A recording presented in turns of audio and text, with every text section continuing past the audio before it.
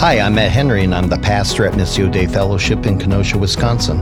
Very thankful that you found our sermons, and I hope that they are a way of encouragement to you in your Christian walk. However, it's important for you to understand that this sermon was given in my church's context and for the people that God has entrusted for me to shepherd. So if you're in the Kenosha area, I would encourage you to come on a Sunday and worship with the body of Christ here. And if you're not in this area, these sermons are a great tool for supplementing your walk, but they are by no means a substitute for the local church. So you need to submit yourself to a faithful, Bible-teaching church and shepherd in your area. Thank you. Open to Genesis chapter 3 and hear the word of the Lord. I will be reading verses 1 down to verse 13. Now the serpent was more crafty than any beast of the field which the Lord God had made. And he said to the woman, "Indeed, as God said, you shall not eat from any tree of the garden." And the woman said to the serpent, "From the fruit of the trees of the garden we may eat, but from the fruit of the tree which is in the middle of the garden, God has said, you shall not eat from it or touch it, lest you die." And the serpent said to the woman, "You shall surely not die.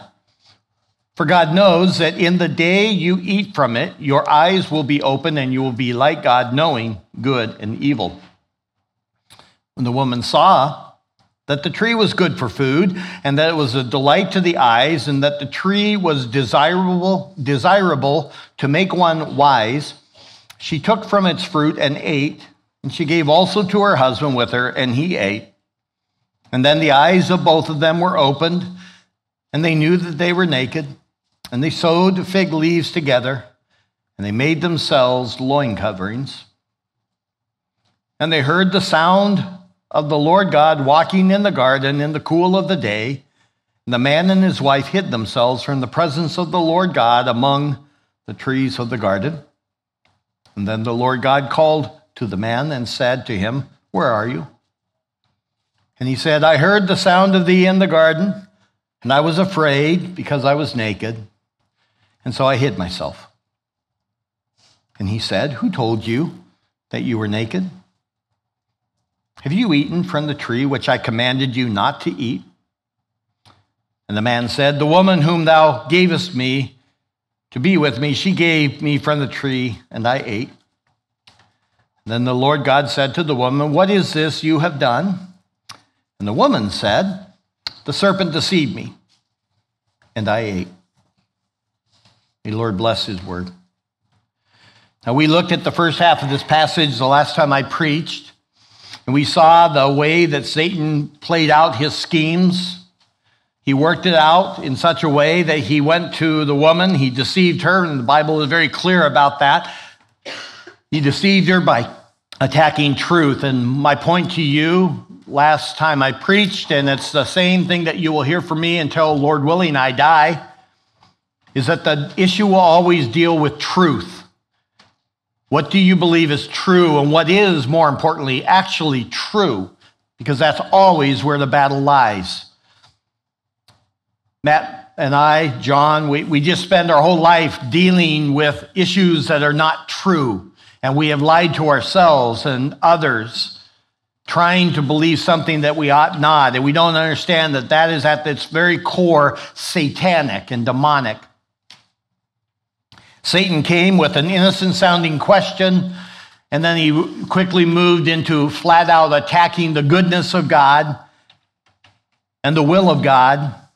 And instead of her turning away in an offense and saying, "This is wrong, I will not listen to this," and closing her mind to it, she continued to talk and then continued to consider and to think the words that he did until they led her astray and she ate of the tree that she was not to eat.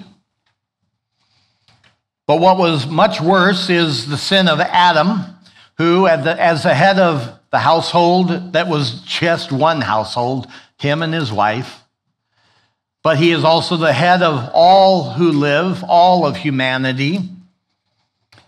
He looked at his wife who had eaten and was not to have eaten.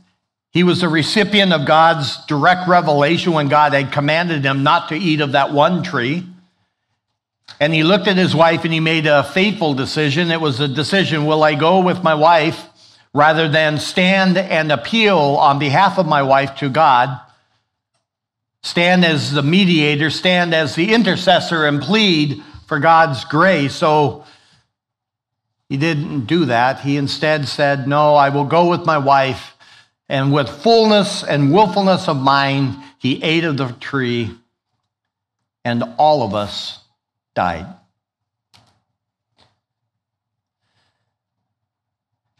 In that fateful moment, everything just twisted.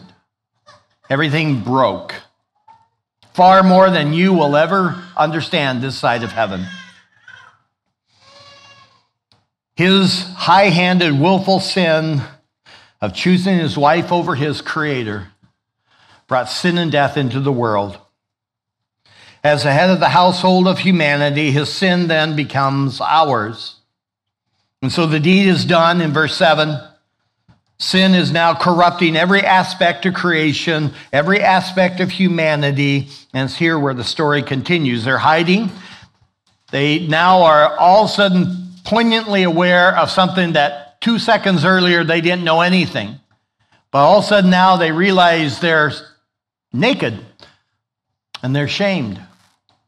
Immediately, what was just simple became awkward and not so simple.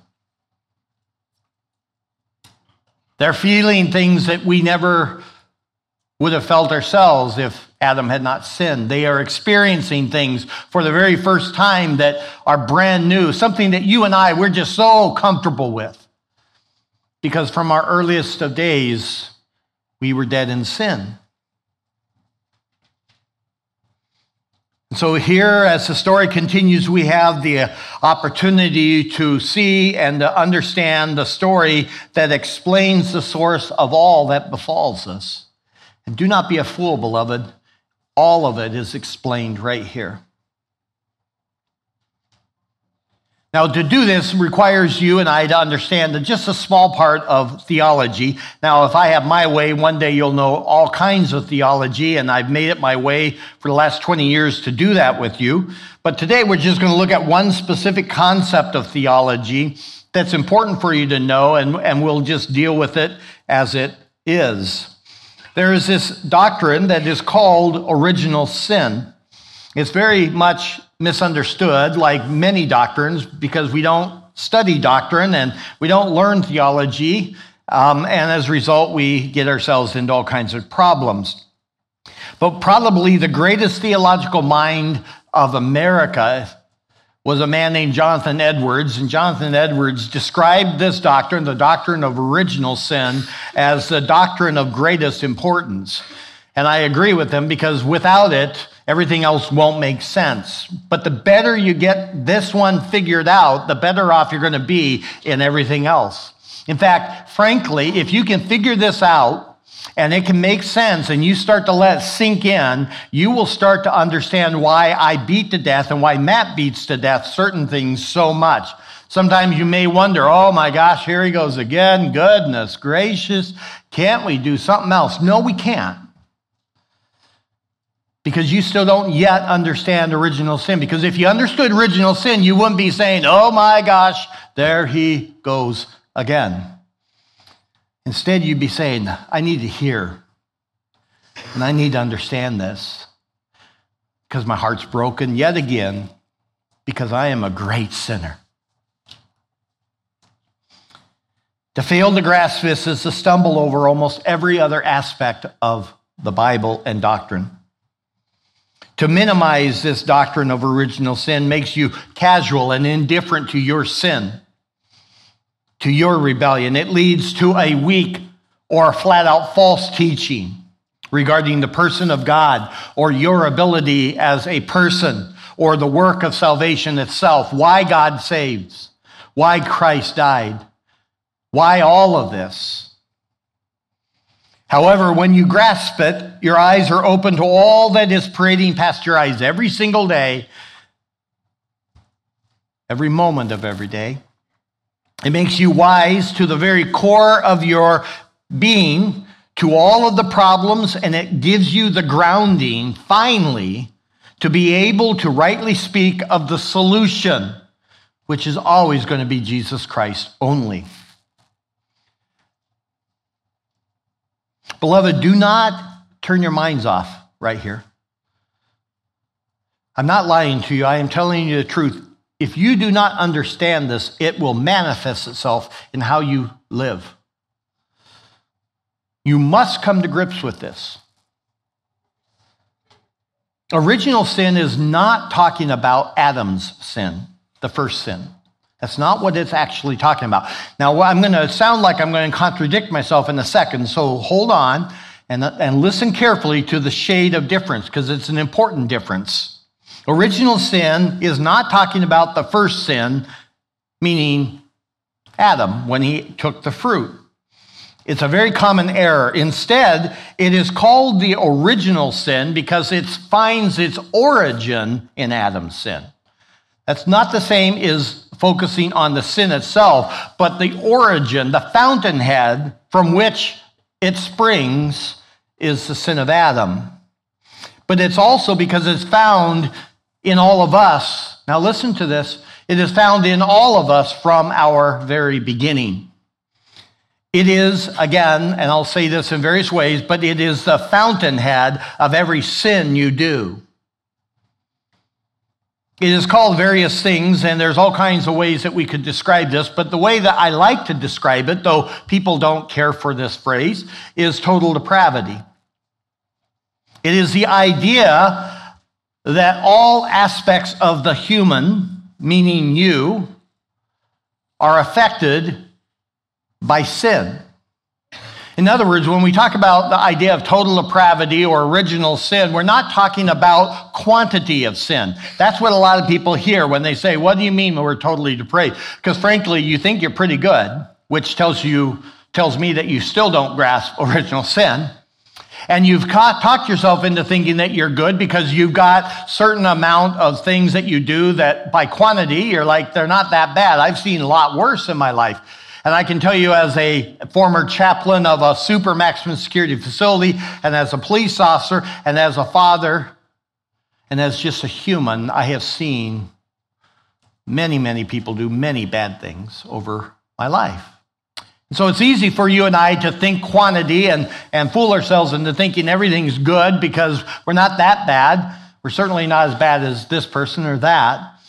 But total depravity or original sin has got nothing to do with the quantity of your sin. Rather, it deals with the extent of your sinfulness. So if I were to take you and put you off in one corner where you were alone, and I was to ask you to go ahead and point out that aspect of you as a human, your mind, your emotions, your dreams, your will, your intellect, your physical being, whatever it might be, that aspect of you, and point out to that one part that has not got the stain of sin, if you rightly understand this doctrine, you would say, it's all stained. It's all filthy. There's nothing good. That is original sin. It finds its origin all the way back in the beginning when our father, Adam, sinned. And the corruption of sin invaded all of us. It is this innate sinfulness of our nature that is the cause of all actual sin, your quantity. We don't sin and therefore become a sinner. Your little precious baby will sin not because they learn sin, but because they are a sinner. That is our nature.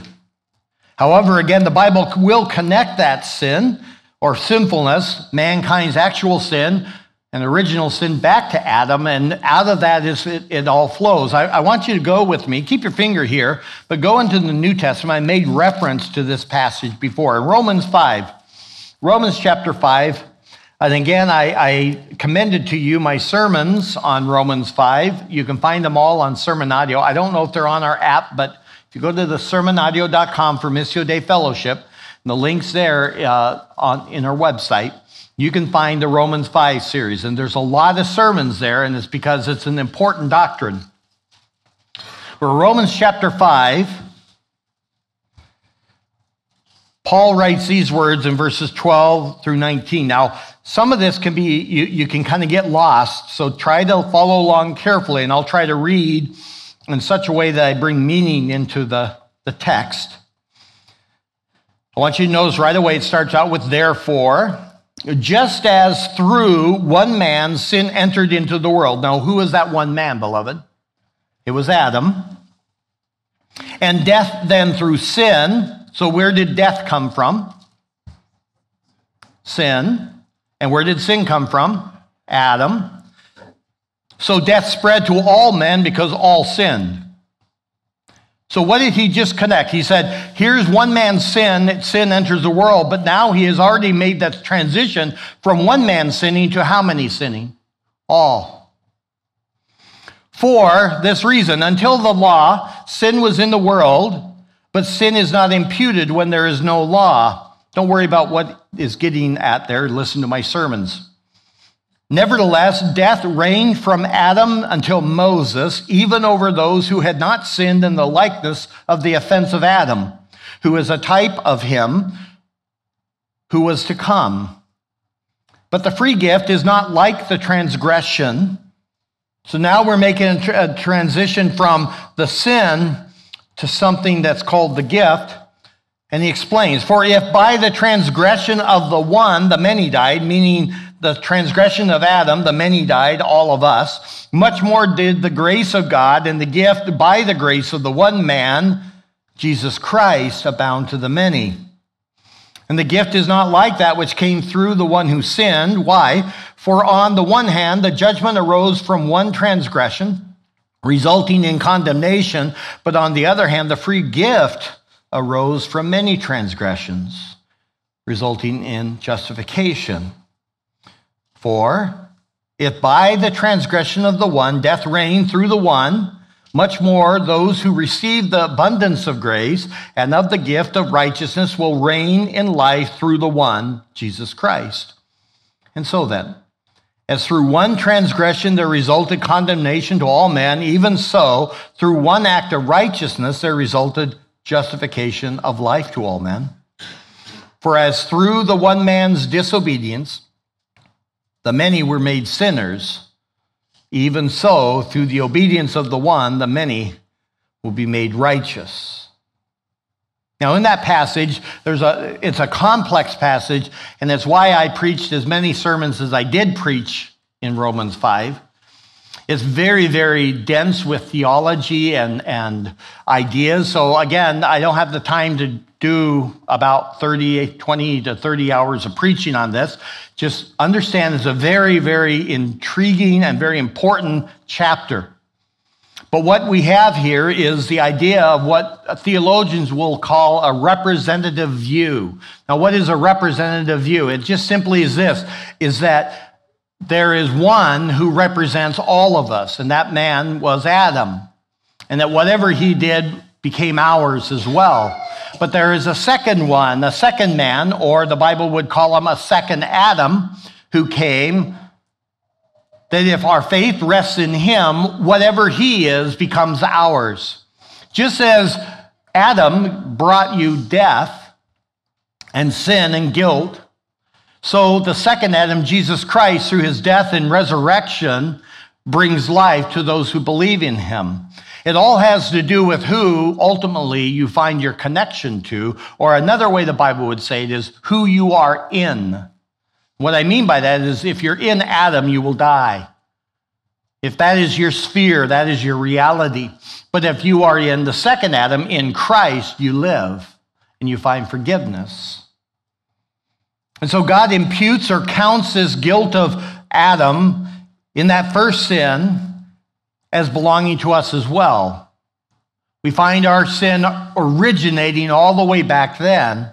And as a result of this first sin of Adam, it becomes our sin, and it's the fountainhead from which all of our guilt and all of the rebellion that we do and will do and have done comes. Now, there's this backward look to this passage in Romans 5 because it picks up all kinds of threads that Paul has already dealt with in the previous chapters. So, by way of an example, if you were to read Romans, you would find in chapter 1, verse 18, all the way to chapter 3, verse 20, so quite a bit of material, you will see Paul showing how all of humanity are sinners. He will show that whether you are in a deep, dark jungle, hidden away from anyone, never having met any other people but your own little tribe, you are as guilty before God as the most well-taught theologian who does not trust in Christ for his salvation. It does not matter whether you were Jew or Gentile, you had the revelation of God or no revelation of God. All of us are in sin because our nature is corrupt. But here's the interesting thing. Never does Paul explain why we do the things we do. In chapters 1, 2, and 3, he just simply tells you, you do it. All of you do it.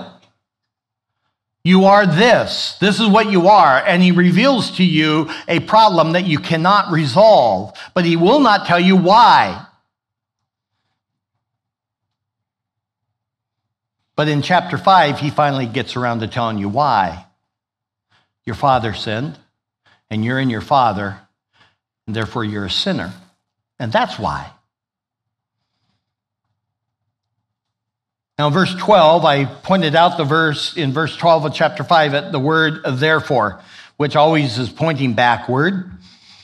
What is happening is in verses 6 through 11, there's a series of fours. Remember what I've taught you over the years. Whenever you read the word for at the beginning of a verse, you should add some other words. For what? For this reason. For this reason. He's given you a reason. So what you can do is add at the end of a sentence, when you see, your eyes see at the beginning of the next sentence or verse, it has the word for.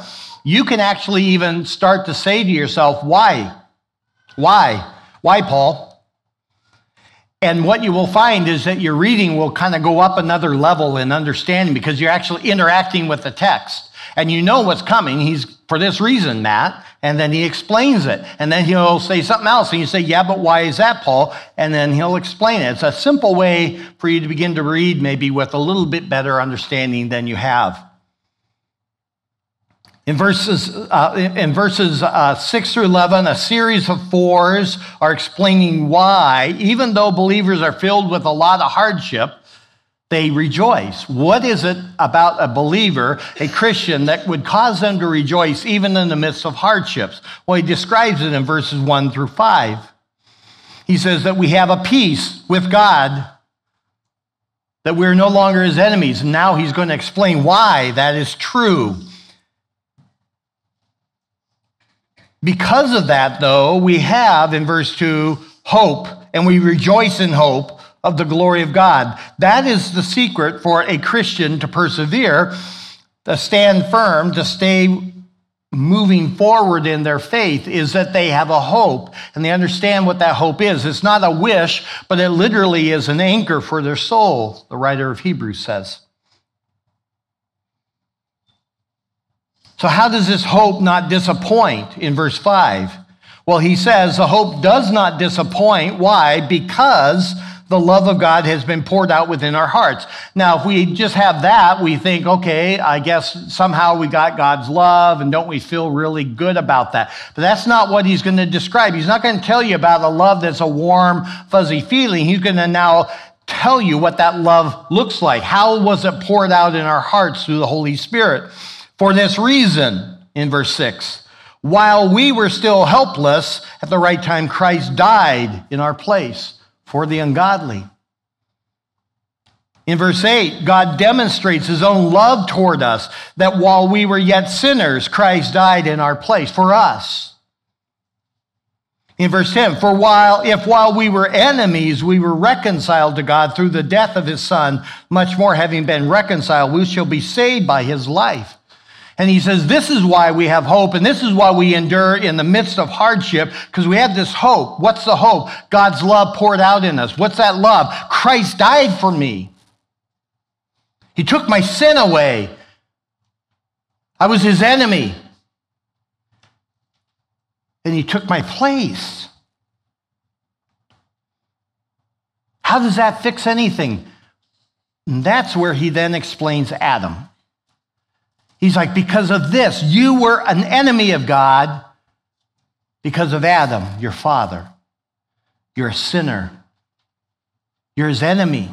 You have nothing to offer him. But a second Adam, the Son of God, came and he took your place. That's why you rejoice. That's why you hope. That's why you exult.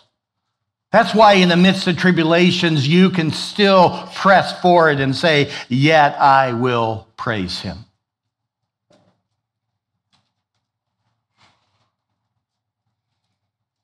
And so what I want to do today, going back to Genesis 3, is look at three results of sin. Three consequences of this depravity that's found in each one of us from our very beginning. Because it's against that very dark backdrop of sin that you and I will then begin to see the glory and the hope of our salvation. And for some of you, that you might actually believe and be saved. That you might come from the shadows or from complete blackness. And finally, somebody will have explained to you, this is what a Christian is. And this is why. And this is how. Three results then of depravity. Remember, depravity is not how bad you are in the way of what you do, but it is the fact that all aspects of you have been covered and tainted by sin. The very first thing is seen for us in verse 8, and that is that it avoids fellowship with God. The first thing that happens to people is that we avoid having any fellowship with God. They heard the sound of the Lord God walking in the garden in the cool of the day, and the man and his wife hid themselves from the presence of the Lord God, where among the trees of the garden. There is always going to be a fleeing from God. Now they heard God, but they're not rejoicing that they hear God. Now they should have come running, right? One of the great joys of any parent is when they've had a bad day and they come home and their children are there and they come running over to you. I remember when Nikki first learned to crawl, she was our first, and I remember walking through the door just dog-tired and bummed out, and it was just a bad day, and all of a sudden I hear this swishing noise, and there she is crawling as fast as her little onesies could do to come up and climb onto my leg and let me carry her as she sits on my foot back into the household. And every problem went away, right? We all appreciate that, but this is our Father in heaven, and he has now come to be and to have fellowship with his creatures. And instead of them running to him and saying, we are so happy you are here, let us tell you about our day, no, they're just off and they're hiding. Why? Because there is now this enmity between them and God that Romans 5 talked about. First of all, I would ask, how many of you, if you're not sure you're saved, how many of you are sure that you're his enemy? And let me say that whether you're assured of that or not doesn't matter. God says you are his enemy. You are opposed to him and his way. And as a result, you will come up with every possible way to avoid him. Even by sitting in church, you will do it.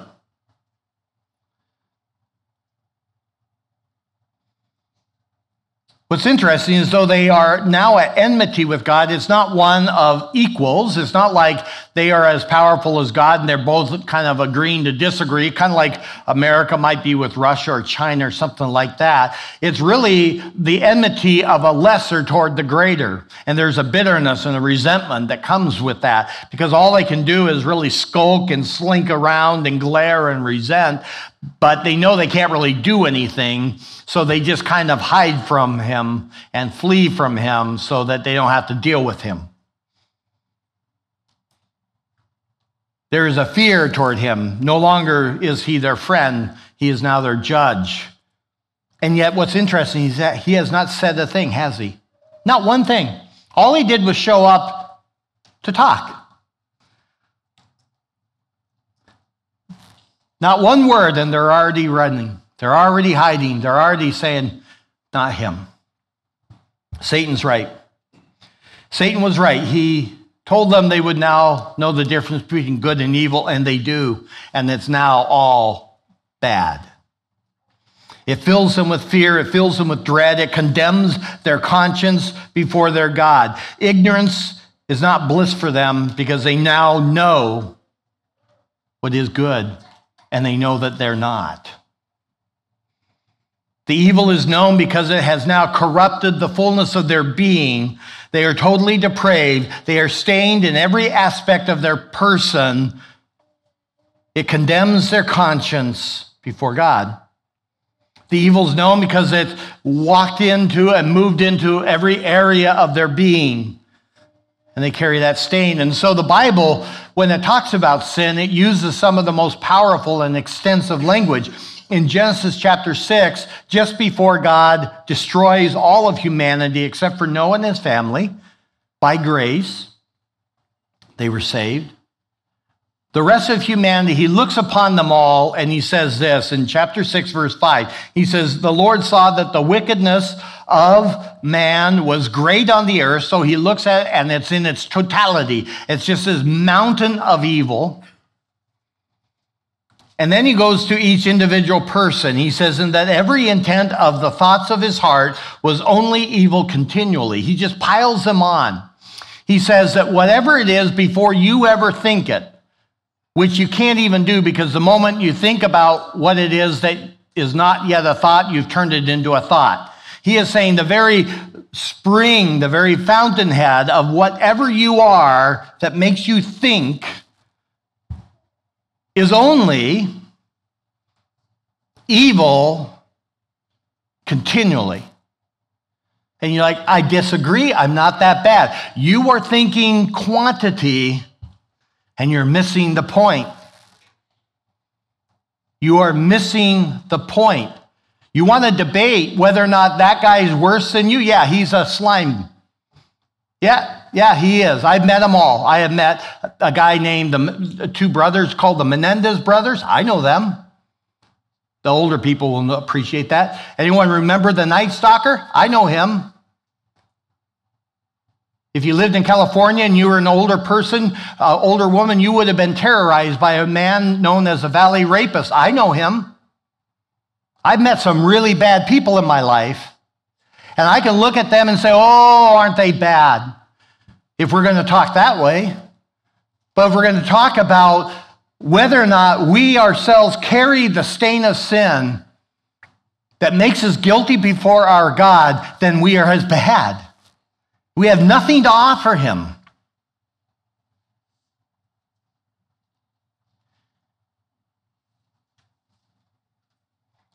Only evil continually are the thoughts of your heart.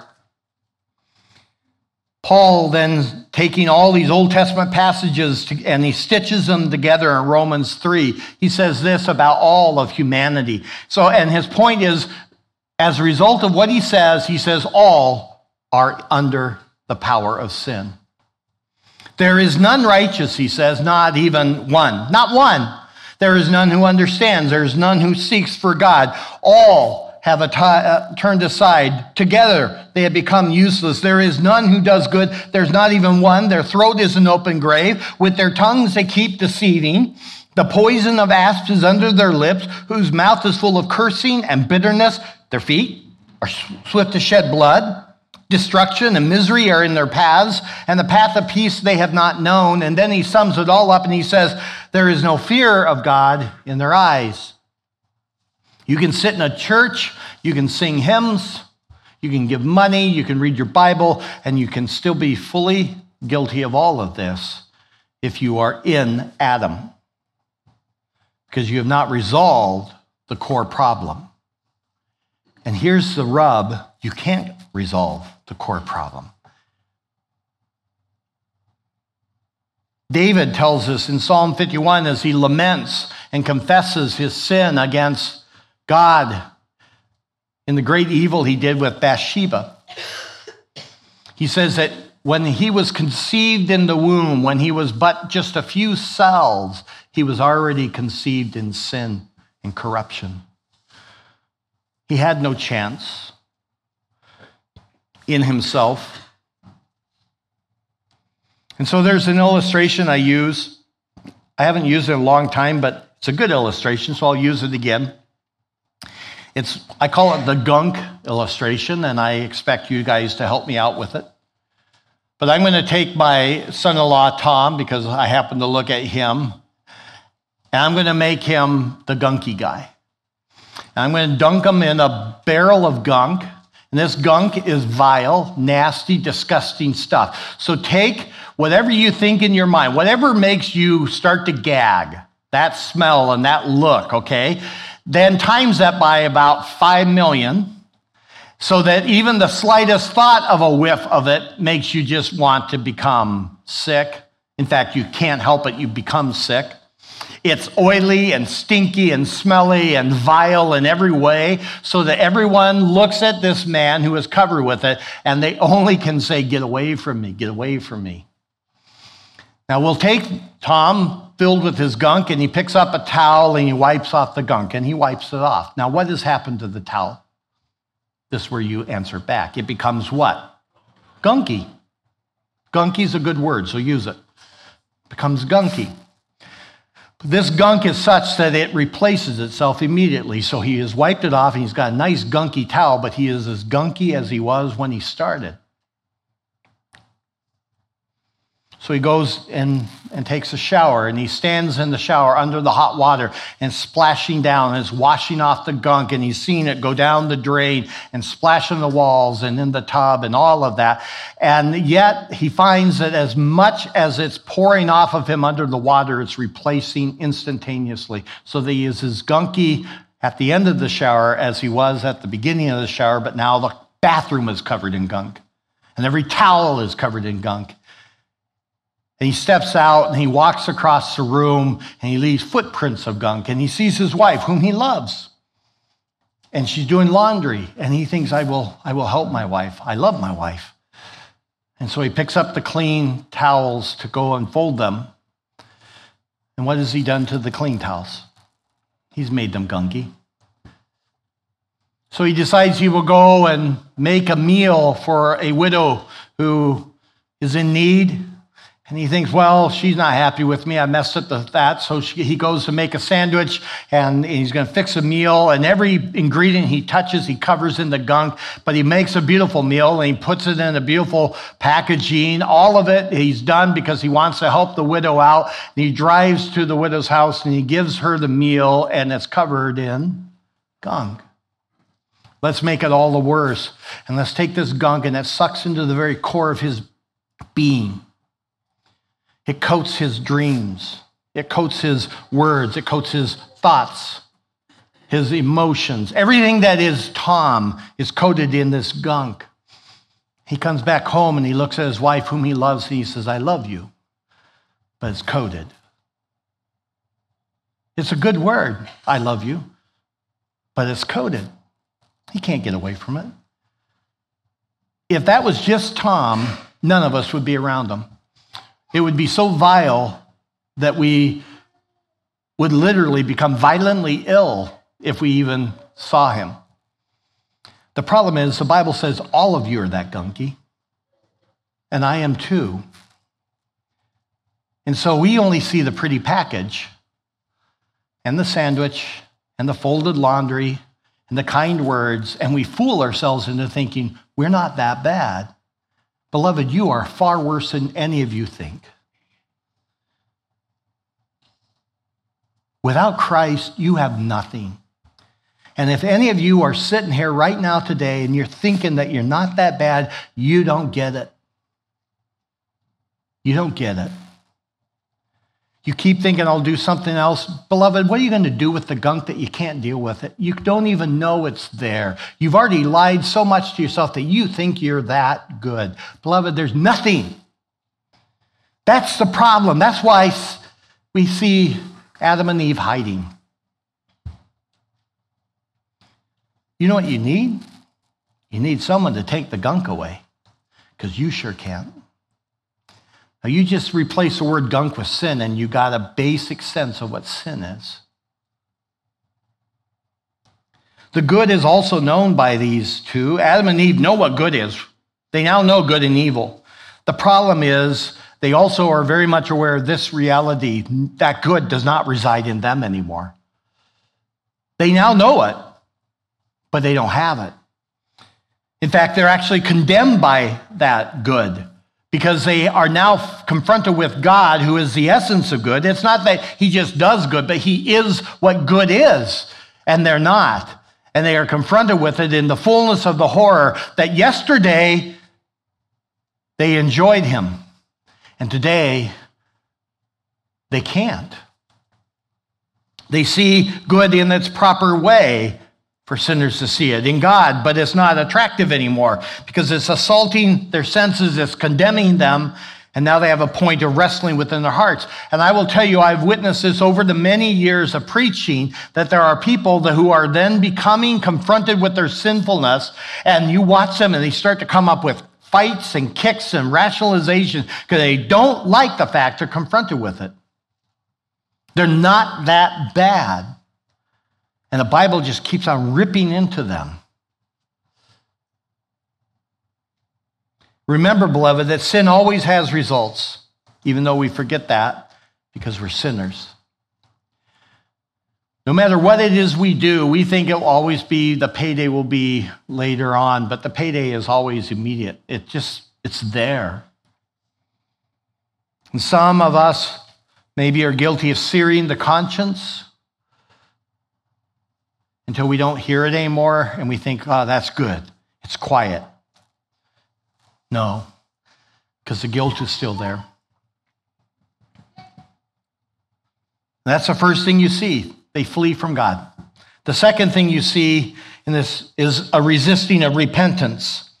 Here is God. He comes to his creatures. And remember, it wasn't that long ago he made these two. He literally made them.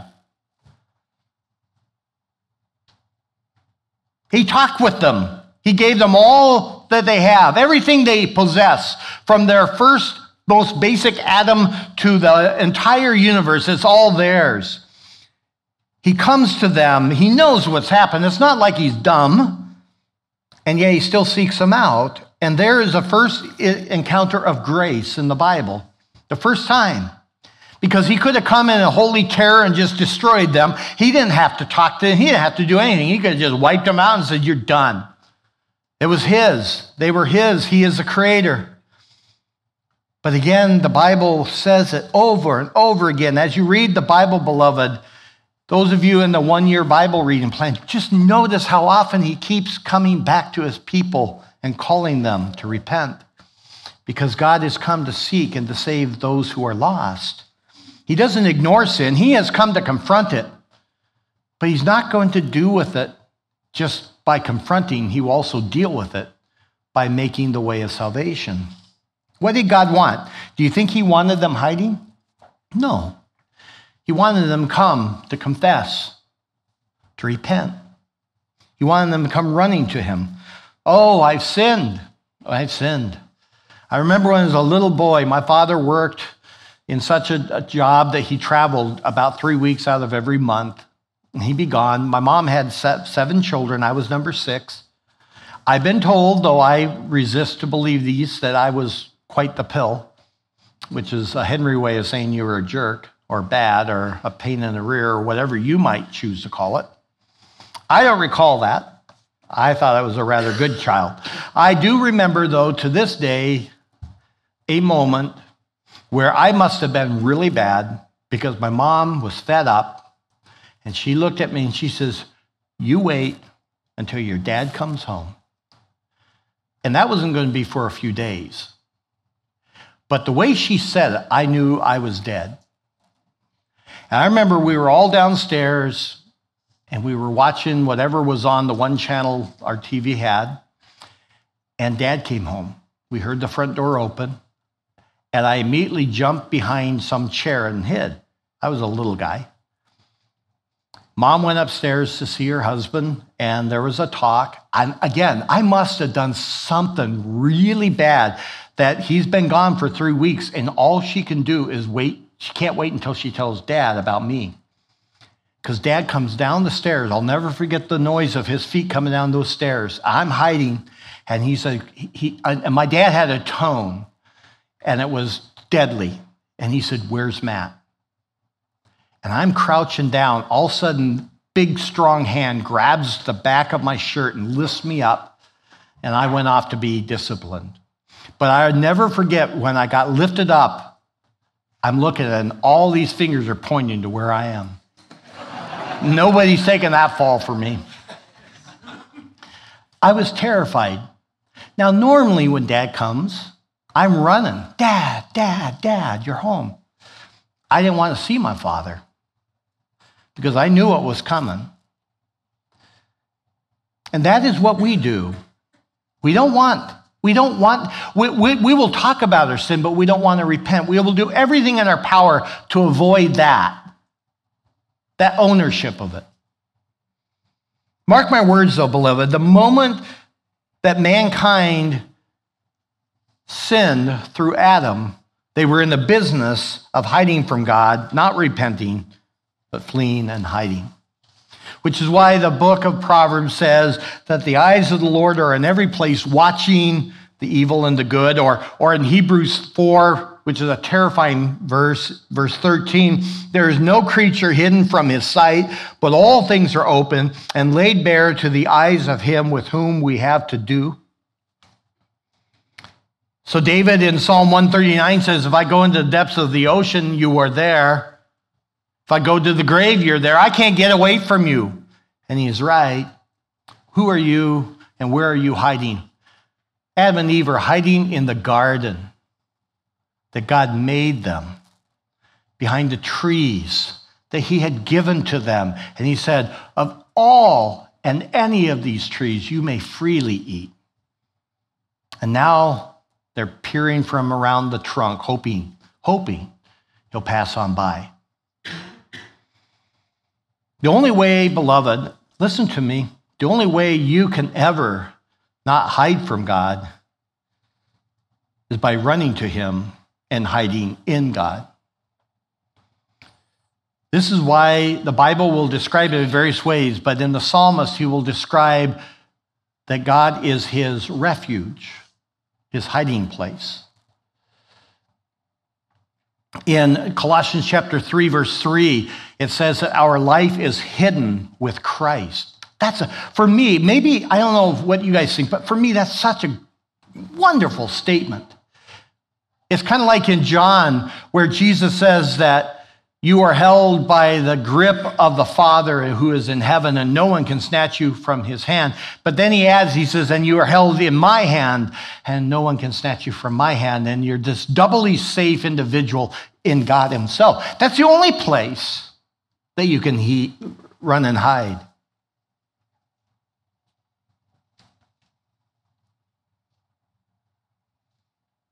Imagine if they had been treated with justice, or if they had been treated fairly by God. He would have destroyed them. But they were treated with grace. Now, at this point, it's just common grace.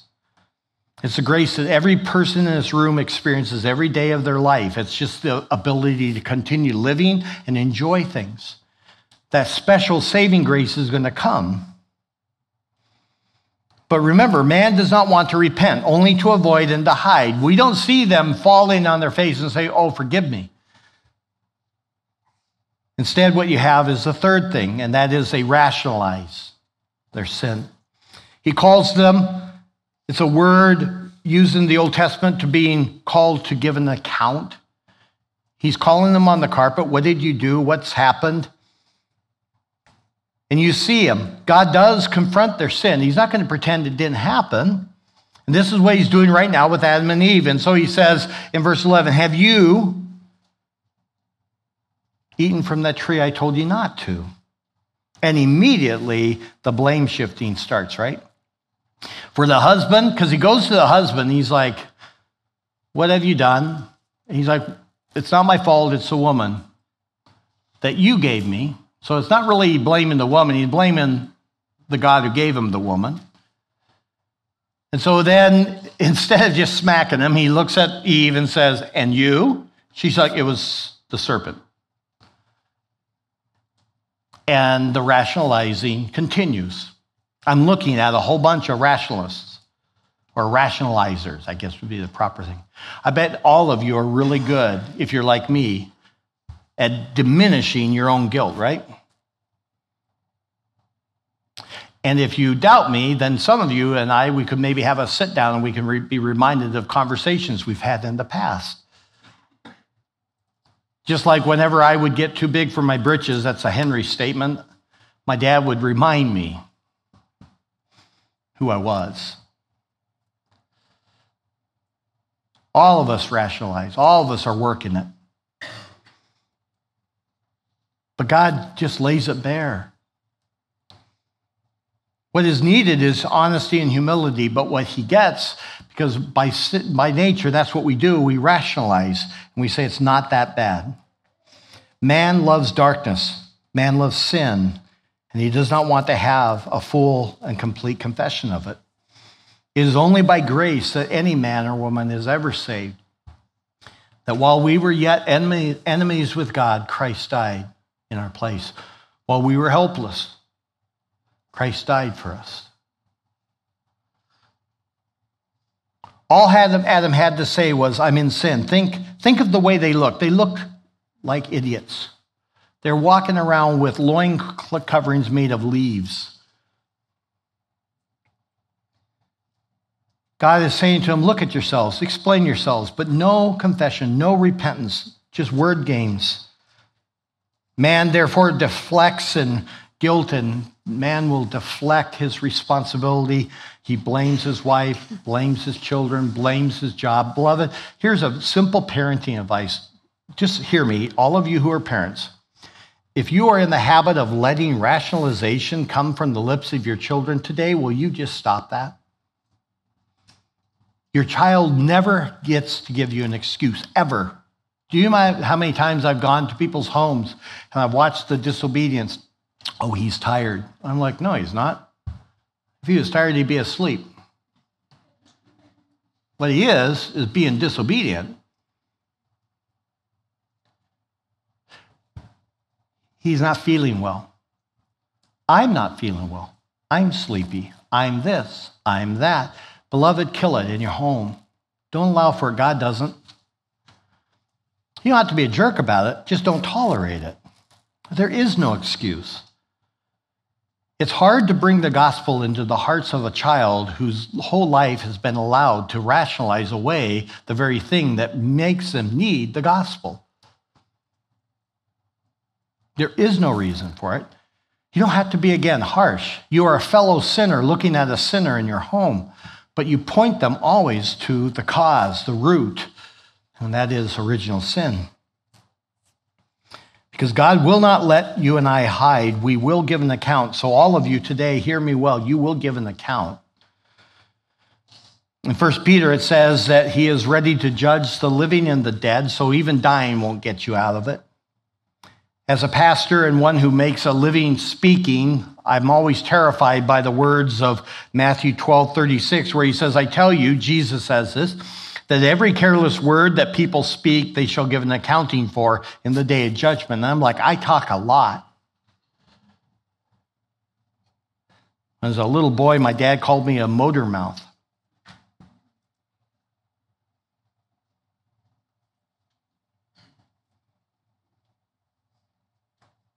Today is the day of salvation for some of you. Do you see it? Do you see Jesus Christ as your only hope of life and forgiveness? Can you not see that you need to flee to the one who bore sin away on the cross? Can you not see that in Jesus alone is there hope?